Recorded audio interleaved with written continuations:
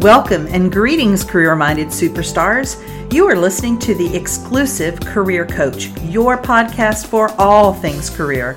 And I'm Lisa Edwards, the indispensable career coach for superstars just like you. Now let's dig into this week's topic, shall we? Greetings. How's it going? How was your Labor Day holiday? I worked, but glad to do so. Glad to serve clients and stay on top of things. So today, I want to remind you to rate, review, and subscribe to this podcast. Please, please, please, if you haven't already. I'm hearing from a lot of you, and I want to hear from the rest of you. So in addition to all of that, I'm asking you to follow me on the socials, particularly LinkedIn is where most of you are reaching out. And let me know what topics you want to hear more on. What do you need help with? Where in your career space are you maybe struggling or challenged? Let me create podcasts around that or get guests if it's not my area of expertise and take care of you. I'm here to serve.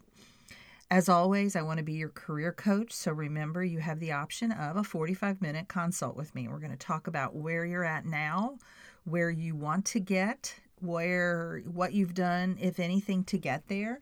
And then I will prescribe for you what I know as an expert you need to move forward. If that involves working with me, I'm going to tell you exactly what that looks like, but it may be some other resource or some other person. I'm going to take care of you, I promise.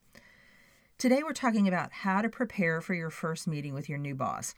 So I want to set the stage on this because I had a client recently who got a really great job, and she scheduled a coaching call with me because her kind of first step in this new job on day one was a one-on-one meeting with her new boss. And they had sent her a very structured kind of format for that meeting with questions for her to ask him. Her boss is a male.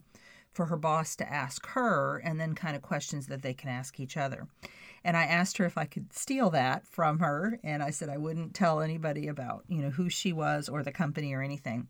But I liked this idea, right? Like I liked this structure of this is what the boss is going to ask you, this is what you can ask the boss, and conversely for the boss, because not all bosses are great at these one-on-one, kind of first meetings. So giving that structure, I